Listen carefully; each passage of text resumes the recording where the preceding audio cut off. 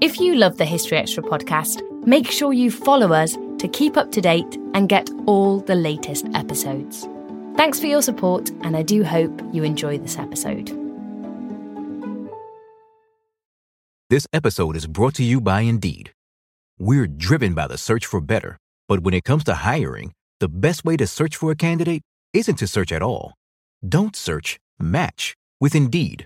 Use Indeed for scheduling, screening, and messaging so you can connect with candidates faster. And listeners of this show will get a $75 sponsored job credit to get your jobs more visibility at Indeed.com/HistoryExtra. Just go to Indeed.com/HistoryExtra right now and support our show by saying you heard about Indeed on this podcast. Terms and conditions apply. Need to hire? You need Indeed. This episode is brought to you by Visit Williamsburg. In Williamsburg, Virginia, there's never too much of a good thing. Whether you're a foodie, a golfer, a history buff, a shopaholic, an outdoor enthusiast, or a thrill seeker, you'll find what you came for here and more. So ask yourself, what is it you want? Discover Williamsburg and plan your trip at visitwilliamsburg.com. When you need mealtime inspiration, it's worth shopping Kroger, where you'll find over 30,000 mouth-watering choices that excite your inner foodie. And no matter what tasty choice you make, you'll enjoy our everyday low prices, plus extra ways to save, like digital coupons worth over $600 each week. You can also save up to $1 off per gallon at the pump with fuel points. More savings and more inspiring flavors make shopping Kroger worth it every time. Kroger, fresh for everyone. Fuel restrictions apply.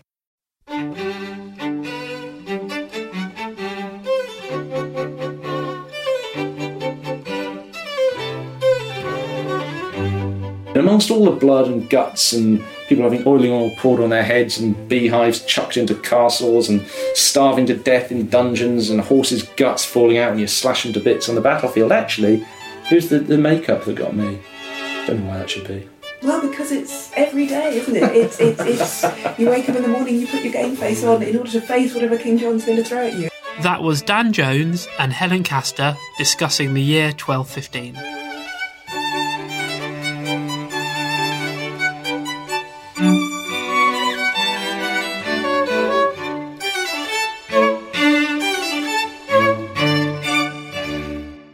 You're listening to the History Extra podcast from BBC History Magazine.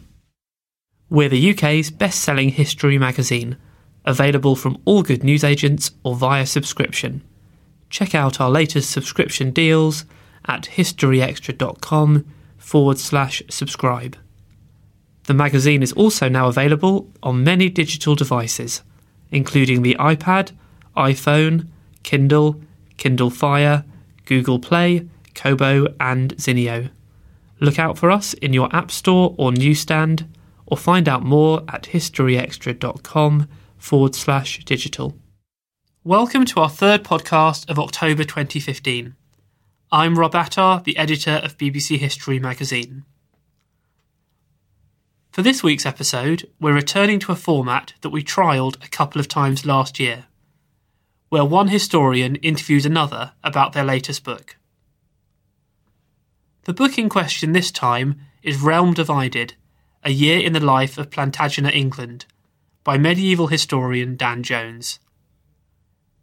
Realm Divided tells the story of 1215, a year that has received a great deal of focus in 2015 as we mark the 800th anniversary of Magna Carta. Putting the questions to Dan was Helen Castor, a historian at Cambridge University and a presenter of BBC Radio 4's Making History. And please be aware that this interview contains a discussion of medieval swearing, so you will encounter a little bit of ripe language.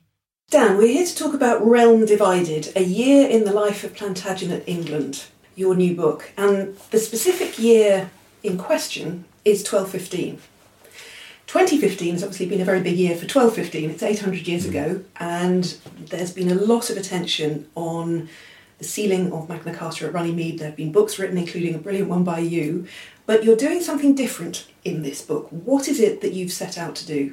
Well, you're absolutely right that 2015 is the year of 1215, but only in the sense that we've spoken an awful lot about Magna Carta, and I think that's I think that's good and that's right, and there's been the fantastic exhibition at the British Library, amazing BBC shows, there have been lots of books, as you rightly say, but it's not the whole story. And when I was writing my short book about Magna Carta, it was always with this sense that we were magnifying one part of a historical year in the context of the 800 years, or because of the 800 years of history that had followed it. And I tried to put myself in the place of someone who was writing the review of the year in, the Sunday Times of 1215, were there such a thing. How would you have assessed the year just gone? And I thought, well, I didn't think you'd have thought Magna Carta was actually that important. Because if you were standing at the end of 1215, or sitting or just observing at the end of 1215, you would be doing so in the context, for example, of the Fourth Lateran Council having been held in Rome. 1,200 of the greatest churchmen in Christendom had all descended at Innocent III's house, basically, to discuss plans for the Fifth Crusade, but also these sweeping reforms to the church, and very important reforms. For example, to take just one, the reform to priestly roles in justice, so the trial by ordeal, the ordeal of water or fire, which would have relied on a priest to bless judicial proceedings.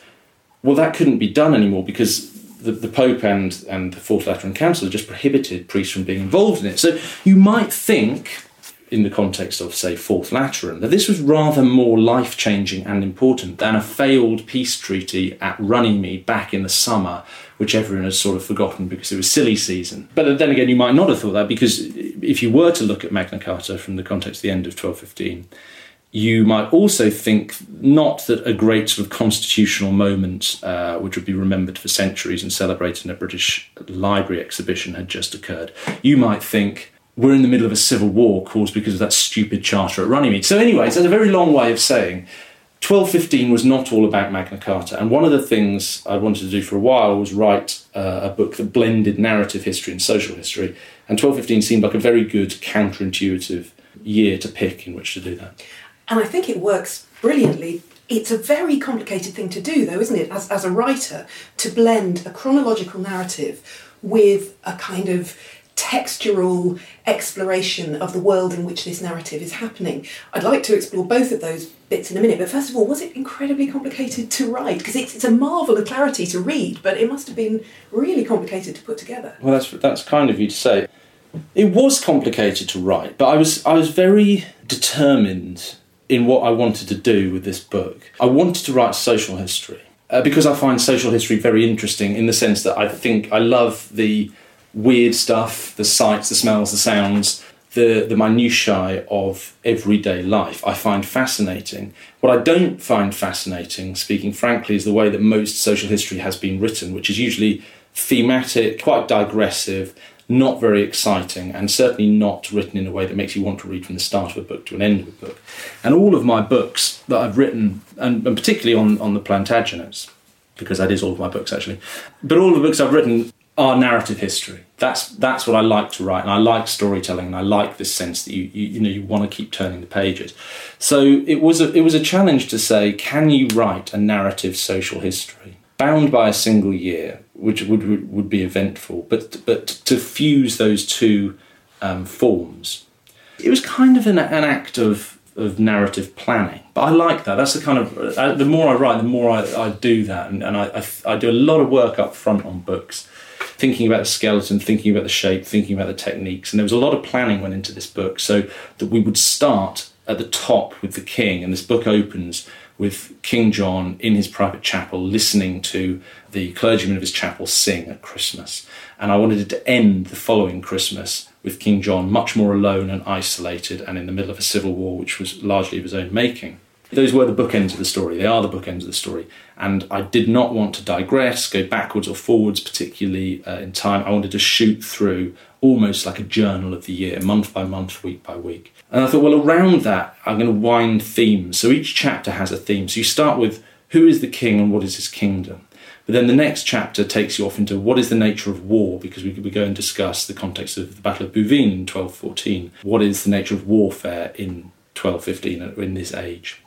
And then there's a chapter which is which takes us into what is the nature of religion. We've got the context then of the interdict, so you've got the storytelling which is moving forward, but you're also finding out about monasticism and about what it's like to be a priest or a Templar or a nun or a hermit, all of these things. So that's all wound around the narrative until we get to the end, and we sort of move, as it were, down the sort of social hierarchy till there's this last chapter, which is what is it like to be a peasant in the middle of a country that's in the grip of a civil war.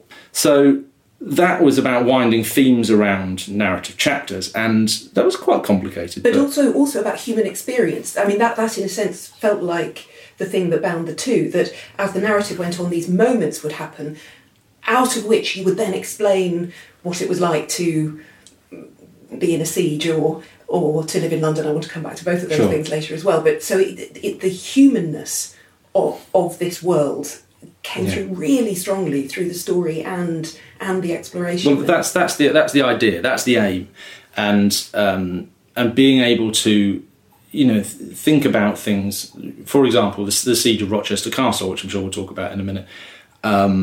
That was actually the first chapter of the book that I wrote because I had to experiment when I started writing this book. It's almost like doing a painting, you have to sketch first.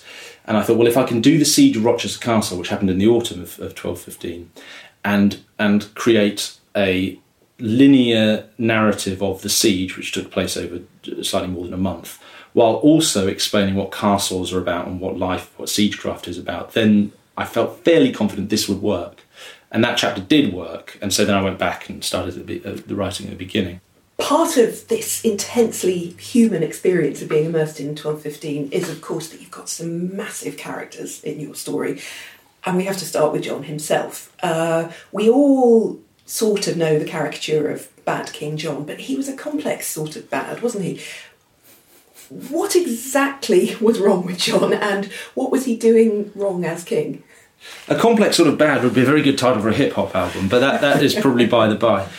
John is a fascinating character because, as you say, the badness is not shallow. There are depths of badness. There are characteristics which he shares with his family, which in him manifest as quote-unquote badness, which in Henry II or Richard the Lionheart manifest themselves as competence.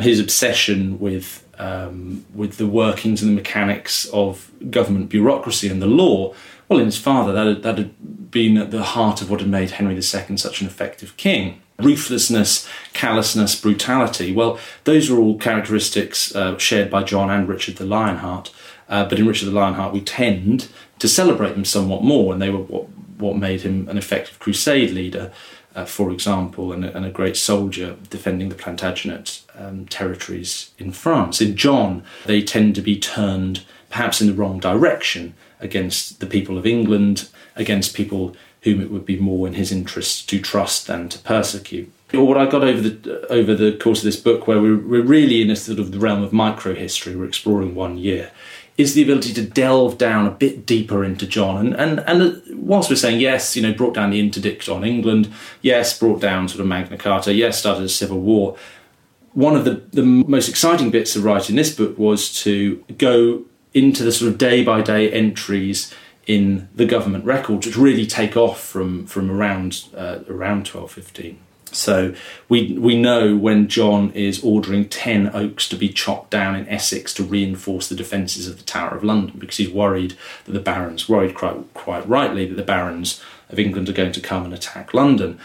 We see John sending, fish to stock the fish pond of his half-brother, William Longsword. We see John sending orders that his hawks and falcons, to which he was rather devoted, would be fed on plump hares and goat meat. And I think, all of that really adds the richness and texture of the book, but also rounds out our sort of vision of John and takes us from this place of, was he a monster, was he a great administrator, which is a very sort of facile argument, really, and says, here are the bad things politically and sort of spiritually that John did, but here is also a picture of a complex and not easily definable man. And that's the business of writing. That's what I like about writing history. And it came out so strongly, some of that fine-textured stuff. I loved, as you say, all these detailed orders. You get a sense of the scale of government activity that he personally was directing. And then you have this wonderful moment where you talk about him sending out orders, but also false orders in case they fell into the wrong hands. And he would have complex codes and passwords to tell people which were the real ones, and then he'd forget the passwords. Yes. That was just a stunning moment of clarity on this man who's holding so tight and not realising when things are beginning to slip through his fingers because of how tight he's holding. John forgetting his own passwords, I mean, we feel We've familiar. All been there. We've all been there. You know, imagine him in the age of Facebook and Twitter and Hotmail. God, he would have been lost. But of course, yeah, John was devious and he was somewhat deviant. And yes, he would send out false orders and then forget the means by which he'd organised cancelling or his true orders and whatever. But I think what comes across when you get really into the close roles and the patient roles, these orders, the specific orders being sent out by John's chancery, by his machinery of government as he travels relentlessly around the country, is the extraordinary energy and attention to detail that he had as a monarch. And the attention to detail is not necessarily a good quality because, of course, it depends which detail you're paying attention to. If it's the detail of starving some people to death in your dungeons at Corfe Castle, it doesn't necessarily speak very highly to your character. But John has this sort of bundle of energy. And one of the other things I enjoyed exploring about in the bits of the book that look at the king was this sense of him as constantly itinerant, as moving endlessly, relentlessly about his realm, town to town, never staying anywhere for more than a couple of days. Very slippery, very elusive, but also very involved, very busy, and a man who fits into, when we actually talk about the most competent Plantagenet kings, when we talk about Edward IV in the 15th century, we always say Edward IV, fantastic king because he knew everything about local government and he was able to stick his fingers into every sort of piece of local business. And if you mentioned something about what was going on in Gloucestershire to Edward IV, he said, yeah, I know all about that. Well, John was sort of the same kind of character, this real, he was a real animal for government. And so it is always strange looking at these kings across the great sweep of Plantagenet history and seeing how different their reputations have turned out when often they share a lot of the similar characteristics. So we have John, and then the other titan of a character in the book is one that British readers are probably less familiar with, because I think we have a tendency when telling our Ireland story to think about the Pope over there in Rome almost as a headline rather than a man. But Innocent III is a man you can't ignore, and you've painted a wonderful portrait of him in the book. Can you tell us a bit about Innocent and why he matters so much in John's story? One of the aims in this book was not only to get granular with the detail and drill down into day by day, but also to sort of put England into context. If you've taken a straw poll across Europe, across Christendom, let's say, in the early 13th century, who was the man who everyone knew about? Who was the sort of notorious figure of the day? Well, it wouldn't really have been King John. It would have been Innocent III. Probably among the greatest of the medieval popes. A man sort of almost contemporary in age and political supremacy with John. They died in pretty short order and had sort of risen to power within a couple of years of one another.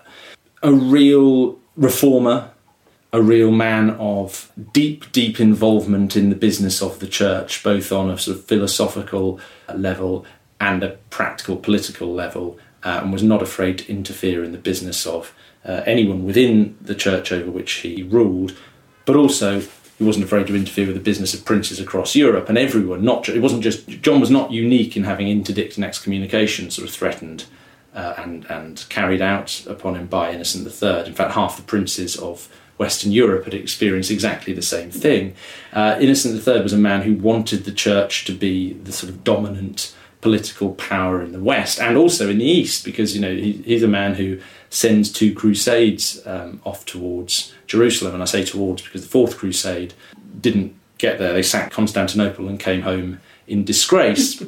I didn't put Innocent off. By 1213 he's planning with enormous energy the Fifth Crusade, and they're going to go off and kind of repeat the heroics of the First Crusade, and to a more limited extent the Third Crusade. So just as you say, a real titan of his age, and somebody who had a very interesting relationship with John and with England as well. So you get this intersection between the local politics of England, which we get a very, very clear sense of, but then, as you say, get this wider context and how those currents right across Europe that Innocent is attempting to marshal, the difference that makes to how things play out in England month by month, week by week, sometimes day by day, even though there are these great delays because letters take a while to travel between Rome and England. But Innocent's intervention makes a real difference to John and his opponents. Well, yeah, and when I was writing about Innocent, I wanted to get this sense of, okay, well, how are England and Rome connected in the early 13th century?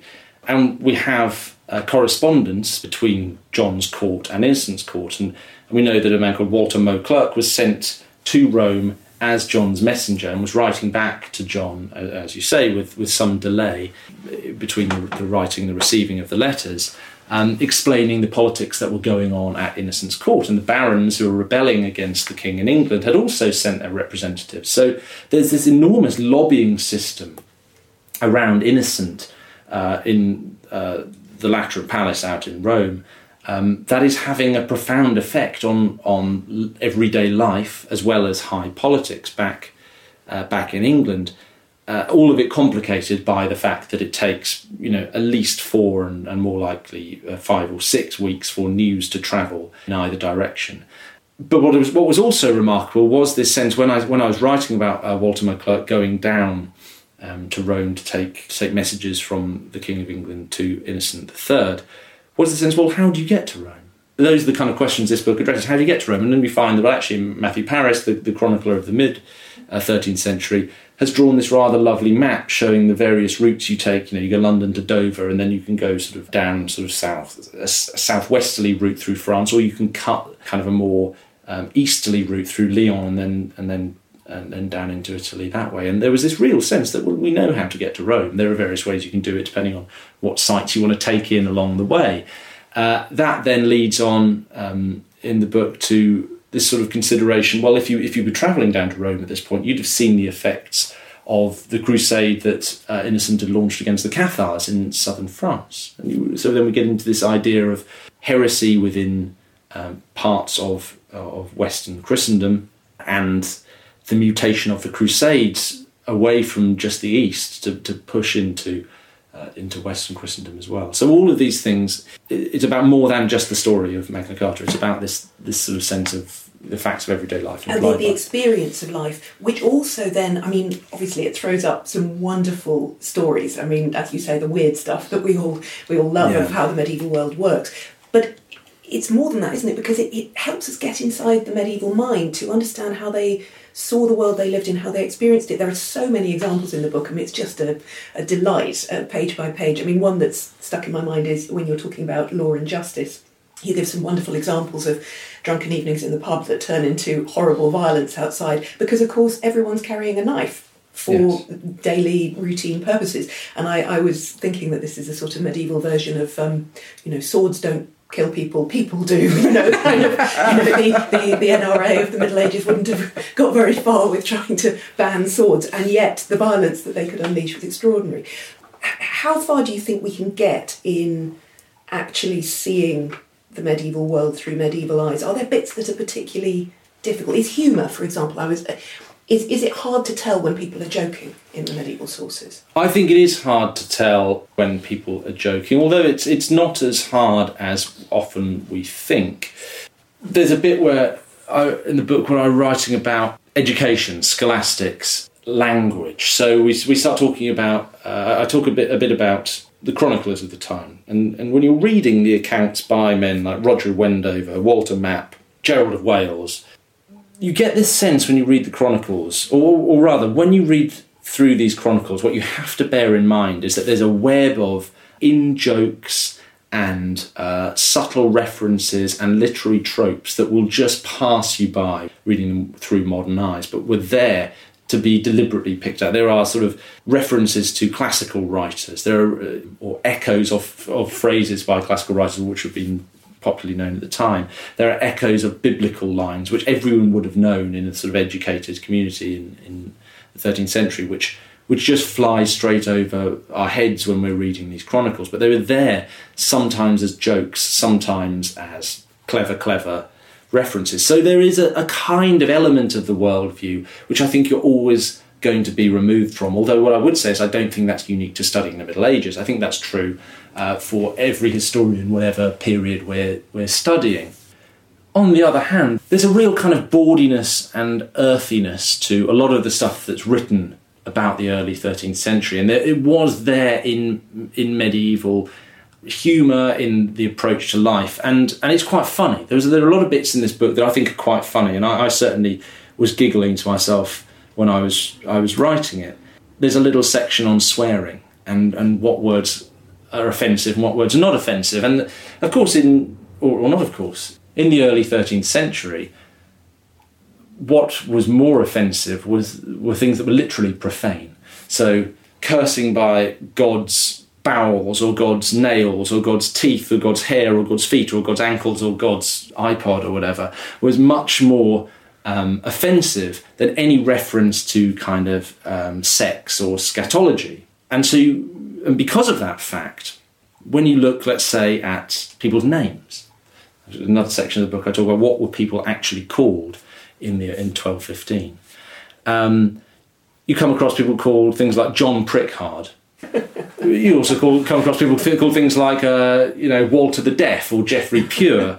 Purely descriptive. These are descriptive terms. But I was reading only yesterday. There's someone had come across, again. It's either from the early 14th or early 13th century, but it's certainly illustrative of the kind of ripe humour that was there in everyday life.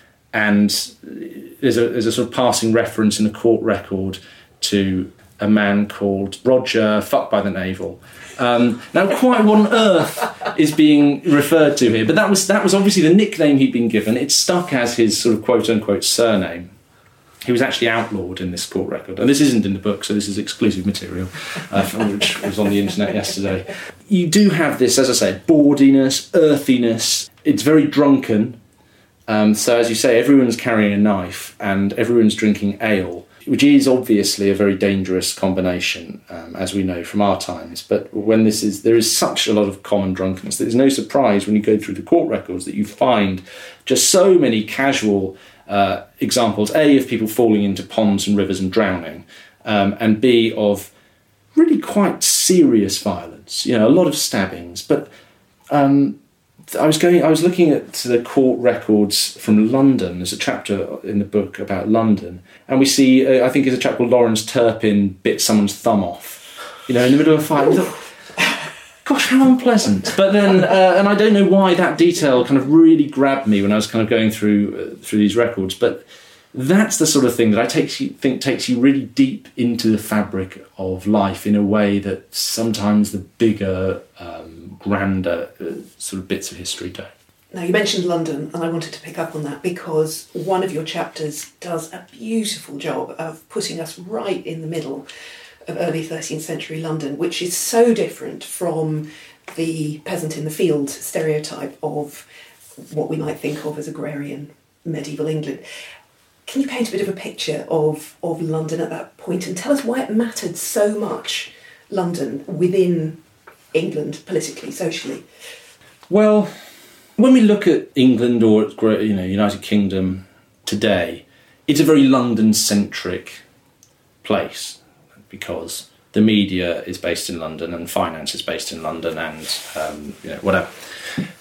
And I suppose we might think that that's a sort of modern phenomenon or something that's come about with the post-industrial revolution, but really I don't think it was, because I think even by the early 13th century, although there were big cities elsewhere in England, Norwich, Winchester, which had traditionally been the capital of England before the Plantagenet era, London was absolutely dominant.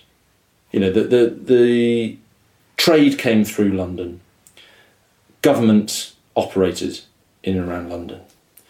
The sort of growing legal profession was largely based in London. London was much, much bigger than every other town. London was somewhere that people such as Fitzstephen, who wrote a biography of Thomas Becket, wrote this kind of long and adoring account of how amazing London was, and it's full of these vivid descriptions of what life in London is like, with people going out to Smithfield to ride, have horse races, and skating on the Thames when it's frozen, and when the Thames isn't frozen, having jousts in boats where you have to knock your opponent off the boat, and the sense that London's slightly dangerous, slightly dirty, but also kind of beautiful and cool, and stands aloft and aloof from every other city, not only in England, but in the rest of Europe. And that's the same attitude that Londoners have today. This sort of terrible, smug, metropolitan hoity-toityness is there absolutely at the end of the 12th and the beginning of the 13th century. It is already fully formed. And people are writing poems about how amazing London is. So, forget this being a modern phenomenon. 800 years ago, London was in its roots, in its kind of bones, really, what it is today.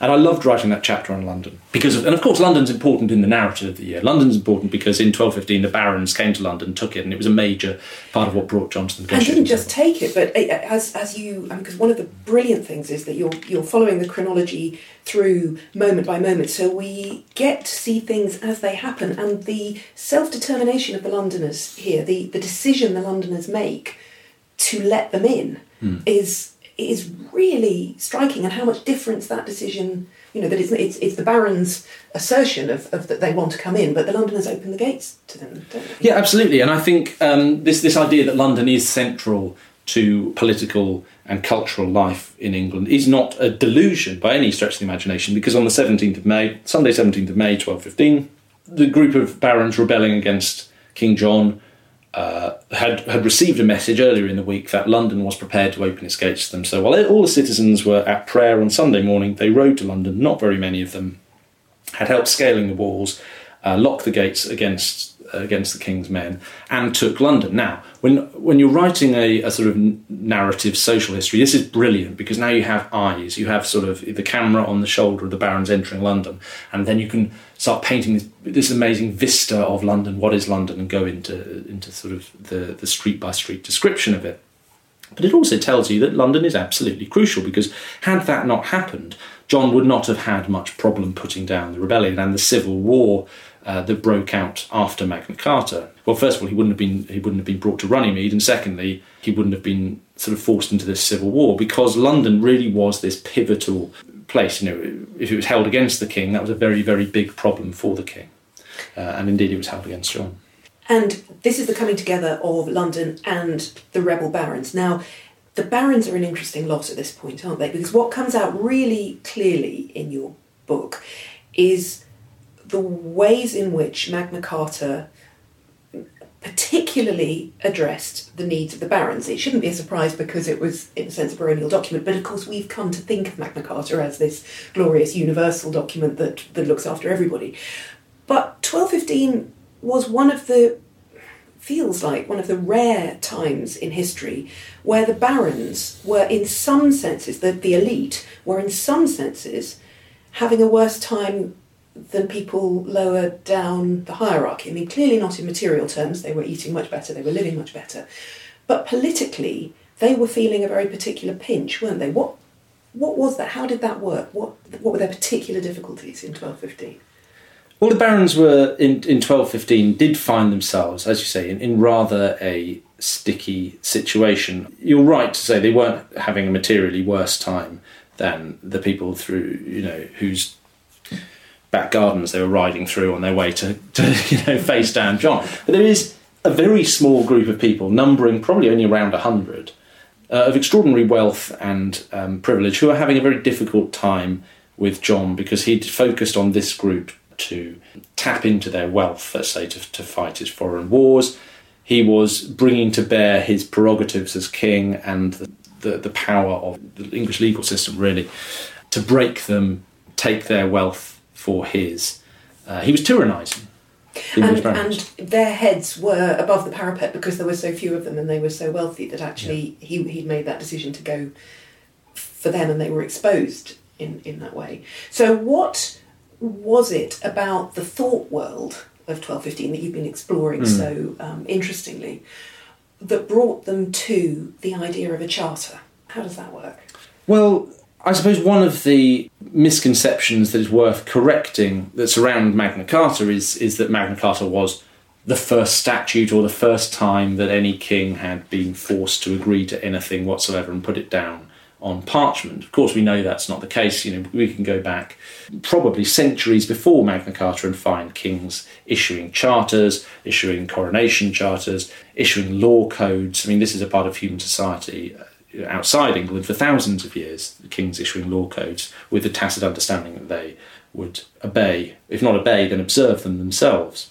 In 1215, I think there's a sense that John had to be brought to book in some way, and that bringing him within the, let's say, confines of a charter was going to be an effective way to do it, because here was a king who was so very interested in written forms of the law, a king who couldn't just be brought to book by military action. There needed to be some higher way of doing it. And I think in terms of personnel, in terms of people around at the time, the influence of Archbishop Langton is very important here as well, in persuading the barons that rather than just going and sort of terrorising the king, there could be a mechanism by which he was formally brought under their power, under their control, and that found its manifestation in Magna Carta.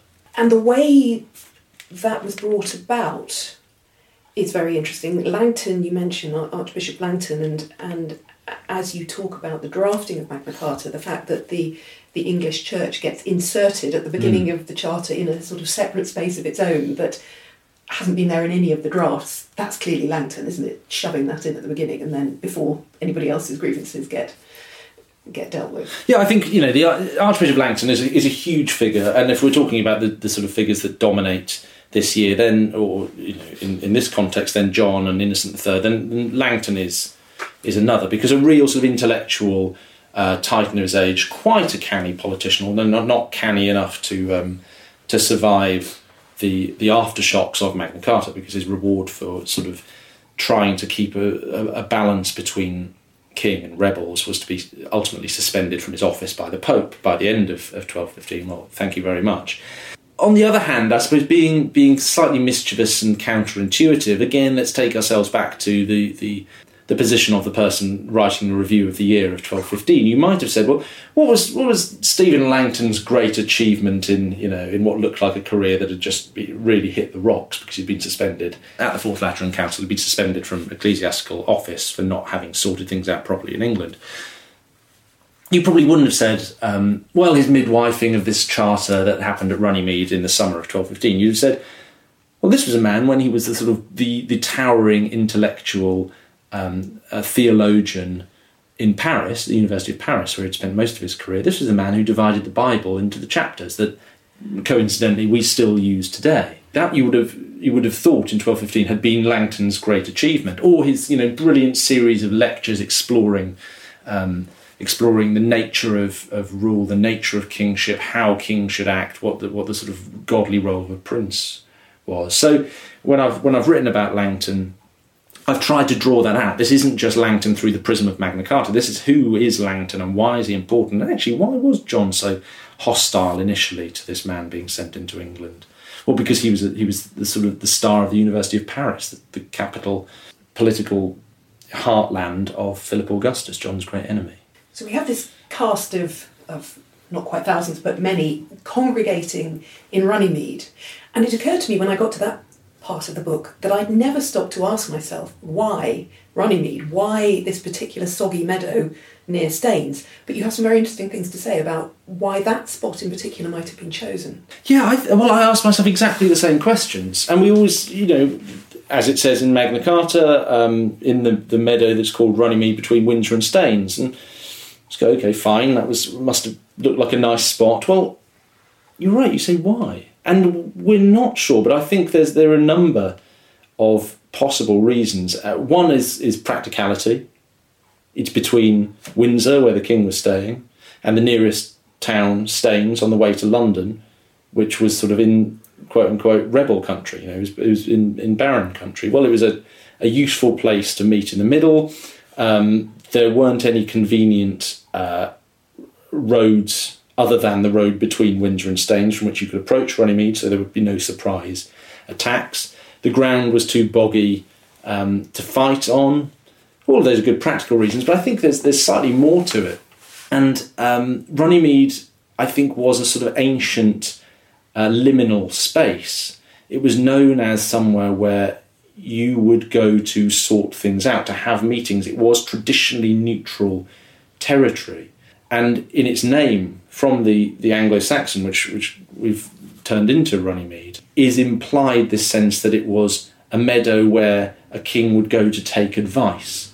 So there's much more going on in the choice of Runnymede than simple practical military and political considerations. I don't say that those are not important, because I think they are, but I think what's also important is a sort of cosmic sense that Runnymede is somewhere, and Runnymede was not the only place, but Runnymede is somewhere where you go to thrash things out. And there was a tradition of political discussions, great political moments being carried out in these sort of liminal spaces. And so, again, I think it's about seeing the events of 1215, which inevitably have to include Magna Carta, from a slightly different perspective, and asking questions that we don't normally stop to ask. We normally say, was the sort of constitutional significance of Magna Carta? Well, actually, the more interesting question is, why the hell were they at Runnymede?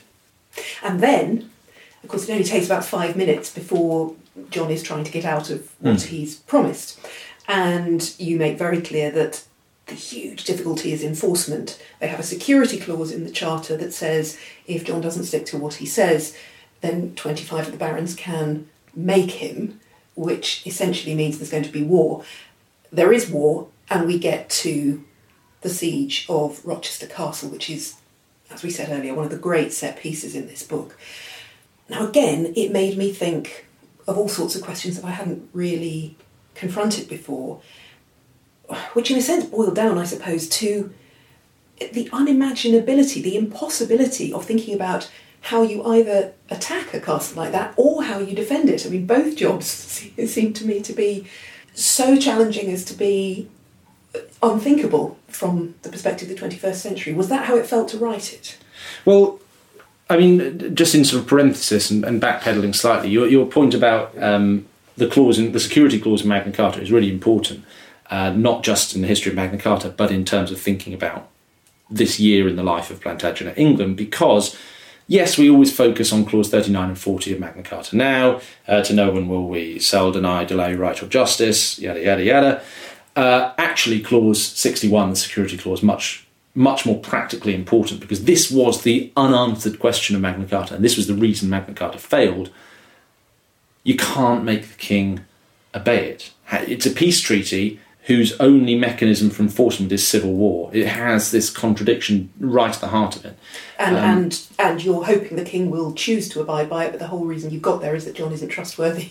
Absolutely. So you're in this kind of logical vortex, if you see, which only ends with the place being sucked to the bottom, and the bottom is civil war. And that, of course, is very important for ordinary people in the year 1215. So that's why Magna Carta is practically important. Anyway, the siege of Rochester Castle, which is the sort of, if you like, the great set piece of the Civil War in the autumn of 1215. Of course, things got substantially worse in 1216. But in 1215, the barons were holding London. John was outside London, and there was an attempt. John was raising mercenaries from the continent, particularly from sort of Flanders, bringing them over by boat through ports like Dover. And there was an attempt by the barons to invest Rochester Castle on the way down to the southeast coast. And it, as I say, this was the first chapter I wrote of this book, because I wanted to see if we could combine narrative history with the slight digressions of social history. And I was quite excited to do it, because you start saying, okay, what does it mean to invest a castle? How do you practically go about it? Well, the accounts by people like Roger of Wendover say they legged it to the castle basically and tried to round up whatever supplies they could find along the way. because there are about 100 or so knights inside Rochester Castle, along with a bunch of other people there to kind of support the military garrisoning of the castle. That's a lot of mouths to feed, even if you've only got to hold the place for a month. So how do you provision a castle? What are the means, from looking at it from the other way, by which you bring down a castle? Anyone who's been to Rochester Castle, it is genuinely huge. And without a bulldozer or, a sort of cruise missile, you do say, how do I go about bringing down this enormous sort of stone edifice? And it is testament to the enormous and wonderful ingenuity, rationality, determination, ruthlessness of medieval people that they found ways in which to conduct siegecraft against stone castles in an age before, let's say, the late 14th, early 15th century, when there weren't really guns, when you were relying on giant wooden catapults hurling rocks to attack, and, if not rocks, then dead animals or beehives or whatever you want, and pouring hot stuff on people's heads or throwing rocks back as a means of defending. It's a very sort of dirty, elemental, raw way of fighting. And a key, and to me rather surprising, part in this siege is played by pig fat. Well, this is the great thing about the siege. If you go to Rochester Castle today, the keep has four-sided keep, 3 square towers and 1 round one. And the round one is there because one of the 4 square towers fell down in 1215 when, as a direct result of John besieging successfully Rochester Castle.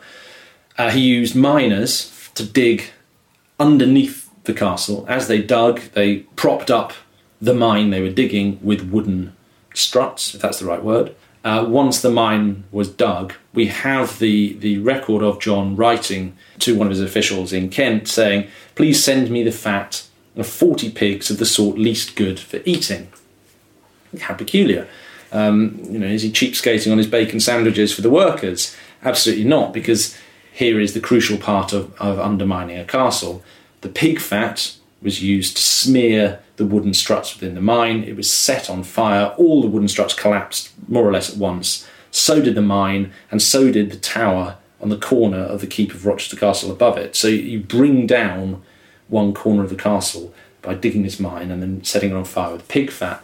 But while I was writing it, I wanted to get really, really granular and really into the tiny detail and think, what does it smell like? What does it smell like? If you're standing inside Rochester Castle and you're very hungry because you've been under siege for 3 weeks, I mean, if you're not quite eating your shoes, you know that soon enough you're going to be, as soon as all the horses have been eaten anyway. What does it smell like if someone sets fire to a load of pig fat? Well, it's going to smell delicious to start with, because as anyone who's walked past a sort of burger van making bacon sandwiches on the way to a football match will know, the smell of bacon is very delicious. Soon enough, it will turn to that kind of acrid tang of kind of lard, which if you've been making your roast potatoes, you know how if you forget about it in the oven and open it and all that black smoke comes out, well, then you're going to smell that, which is rather more ominous in the context of a siege. And then suddenly it gives way to the kind of crash of falling masonry and the air being full of dust. And that's why I wanted to write this, because, you know, it takes you don't just say, oh, and then Rochester Castle fell and they all went up north to Nottingham.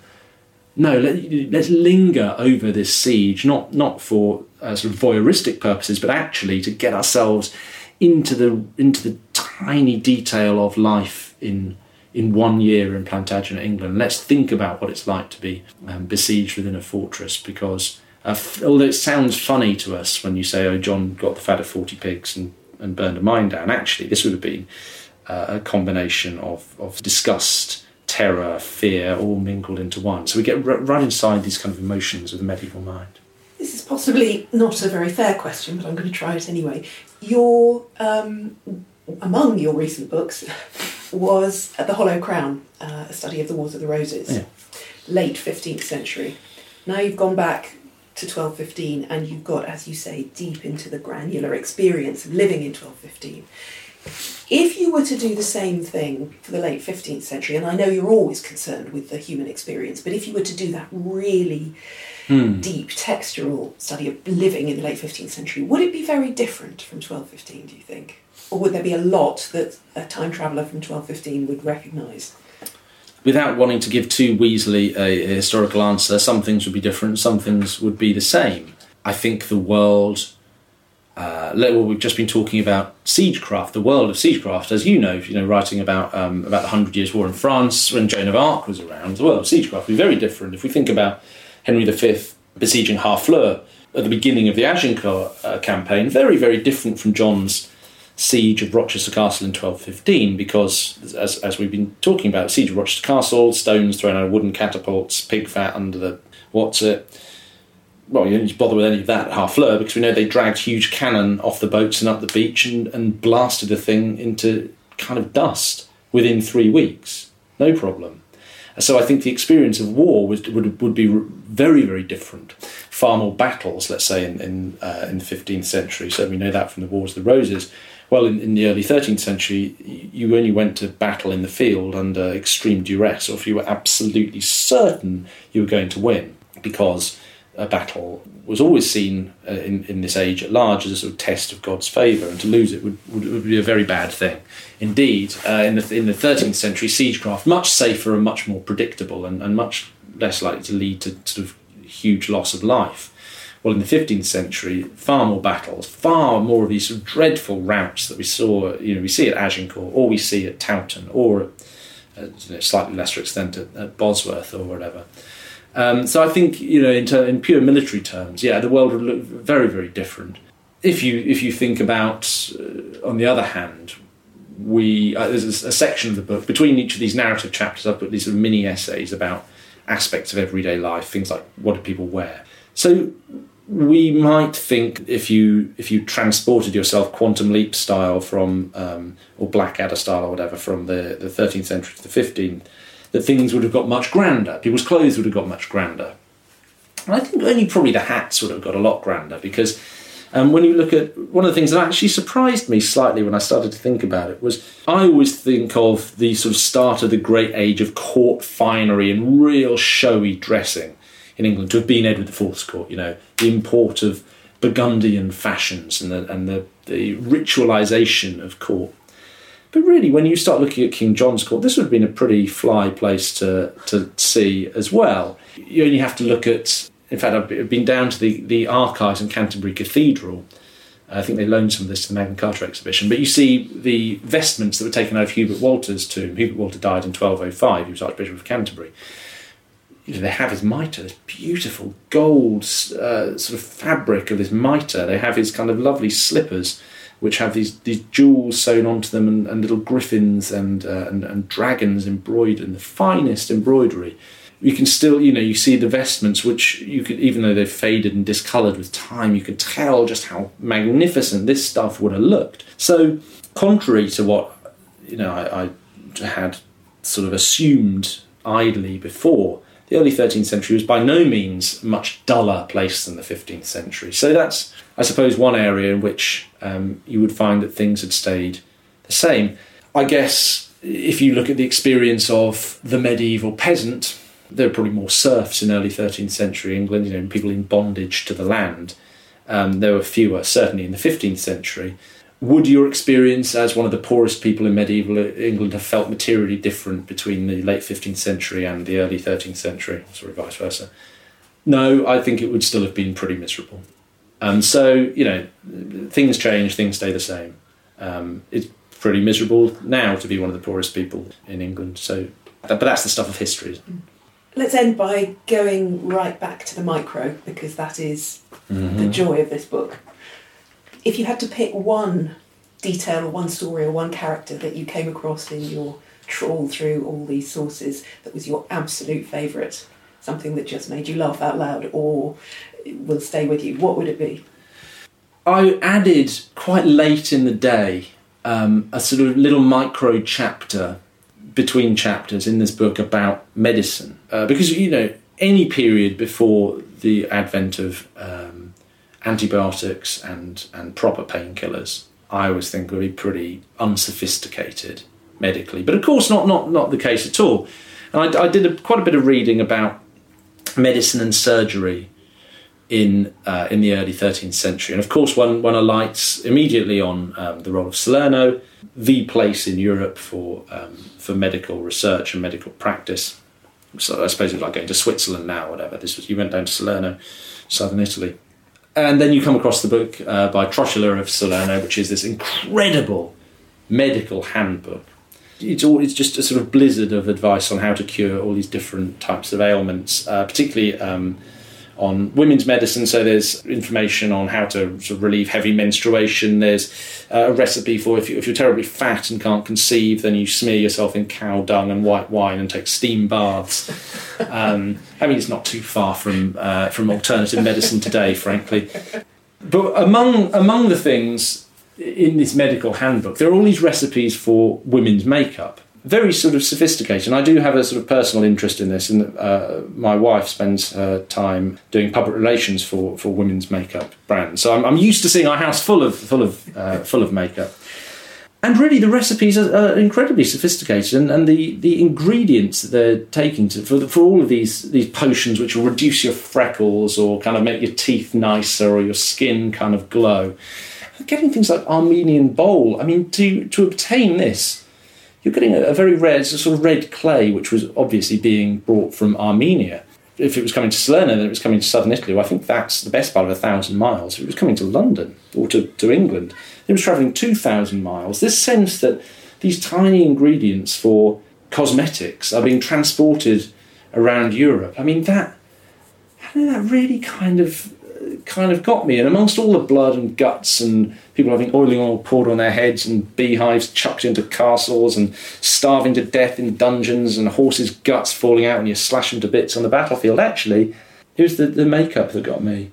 Don't know why that should be.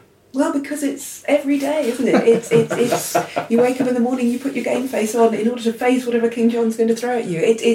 But I think that's what this book does, is give you that texture of human life, from the biggest world-shaking events down to what happens when you get up in the morning. And that's why I loved it. So thank you very much. Well, no, thank you. Thank you. I'm glad you liked it. Thank you very much indeed. That was Dan Jones in conversation with Helen Castor.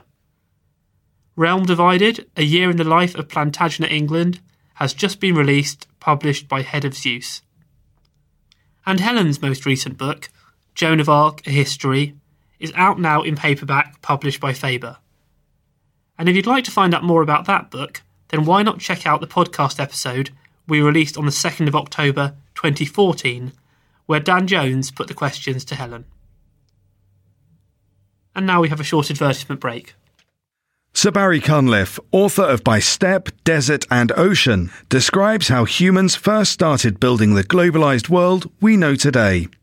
The book is, I think, what you could call big history.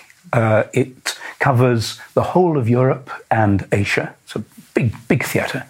And a great depth of time, from the origins of when people are producing food right up to Genghis Khan in the 13th century. We all have bits of information, things that interest us that we might read up. We might read something about Attila the Hun, for example.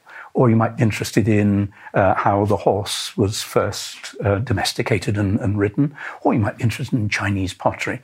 What I'm trying to do is to link up these little bits of information we have and tell a story, a real narrative of how Eurasia developed and how people in Eurasia developed. By Steppe, Desert and Ocean is now available online and in all major bookshops. Priced at £30. This episode is brought to you by Indeed. We're driven by the search for better, but when it comes to hiring, the best way to search for a candidate isn't to search at all. Don't search, match with Indeed. Use Indeed for scheduling, screening, and messaging so you can connect with candidates faster. And listeners of this show will get a $75 sponsored job credit to get your jobs more visibility at Indeed.com/HistoryExtra. Just go to Indeed.com/HistoryExtra right now and support our show by saying you heard about Indeed on this podcast. Terms and conditions apply. Need to hire? You need Indeed. eBay Motors is here for the ride. With over 122 million parts, you can make sure your number one ride or die stays running smoothly. Brake kits, LED headlights, bumpers, whatever your baby needs, eBay Motors has it. And with eBay Guaranteed Fit, it's guaranteed to fit your ride the first time, every time. Plus, at these prices, you're burning rubber, not cash. Keep your ride or die alive at ebaymotors.com. Eligible items only, exclusions apply. For the past year and a half, we've been running a series in the magazine and on the podcast called Our First World War that charts the events of the conflict 100 years on, through the voices of those who lived and fought through it. Well, we've now got to October 1915, and here, speaking to the Imperial War Museum, is able seaman George Wainford, describing some of the ships of the Royal Navy. Did you think that the ship was battle ready, as they say, or ready for action? Yeah, we all did. I don't think we'd have stood much chance about a modern German ship, but the lads thought, when we was all right, they thought, we were so much better than the Germans, it would be a cakewalk, I think, most of them thought. So you thought that your ship would have been equal even for a German dreadnought? Yes, there's no question about we wouldn't be ready. I think, I didn't realise that the German Navy was so good as it was. Did you go out on sweeps with the whole Grand Fleet ever? Oh, yes. What sort of sight was it, the Grand Fleet? Oh, good sight, see all the great ships, mile after mile of them all, perhaps in two columns with the small ships guarding them all round, and it's a fine sight. That was George Wainford. Now here, also speaking to the Imperial War Museum, is Sergeant Jack Dorgan, describing his attempts to rescue an injured man on the Western Front. I lay him down. He couldn't do anything. No use being sorry for him. I had a job to do. Lay him down, and I lay down alongside of him, and with my feet, I had a long rest. And the fellows in the trench were shouting encouragement, but nobody could come out to help me.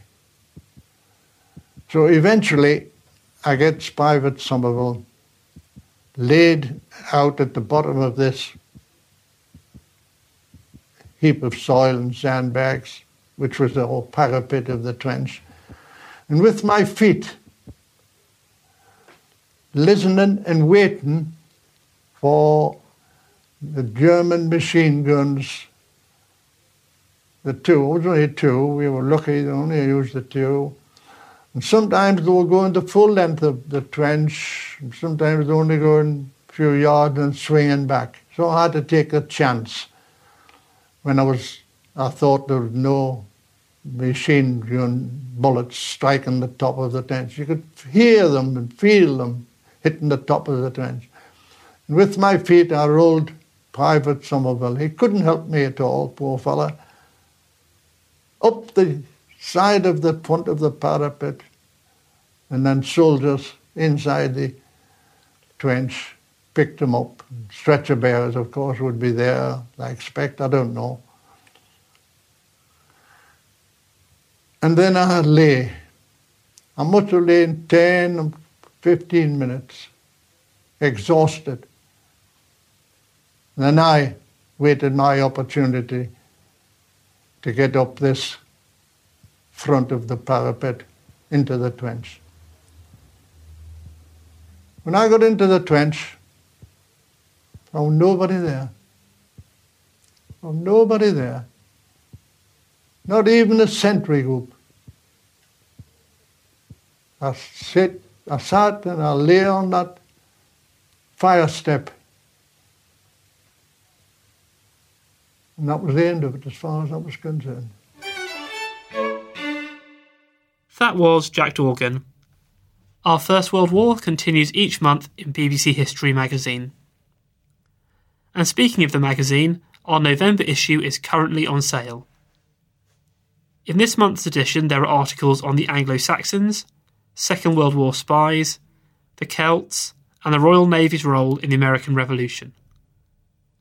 You can get hold of our November issue in all good newsagents and in our many digital formats.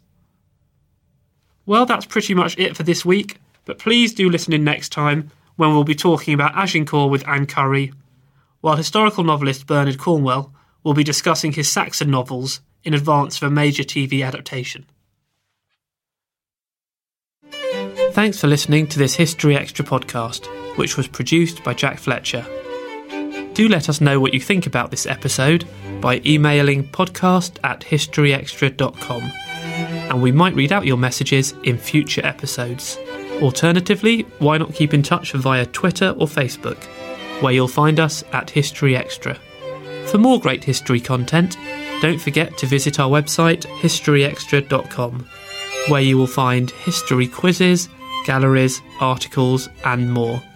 Plus, it's where you can download every single previous episode of this podcast.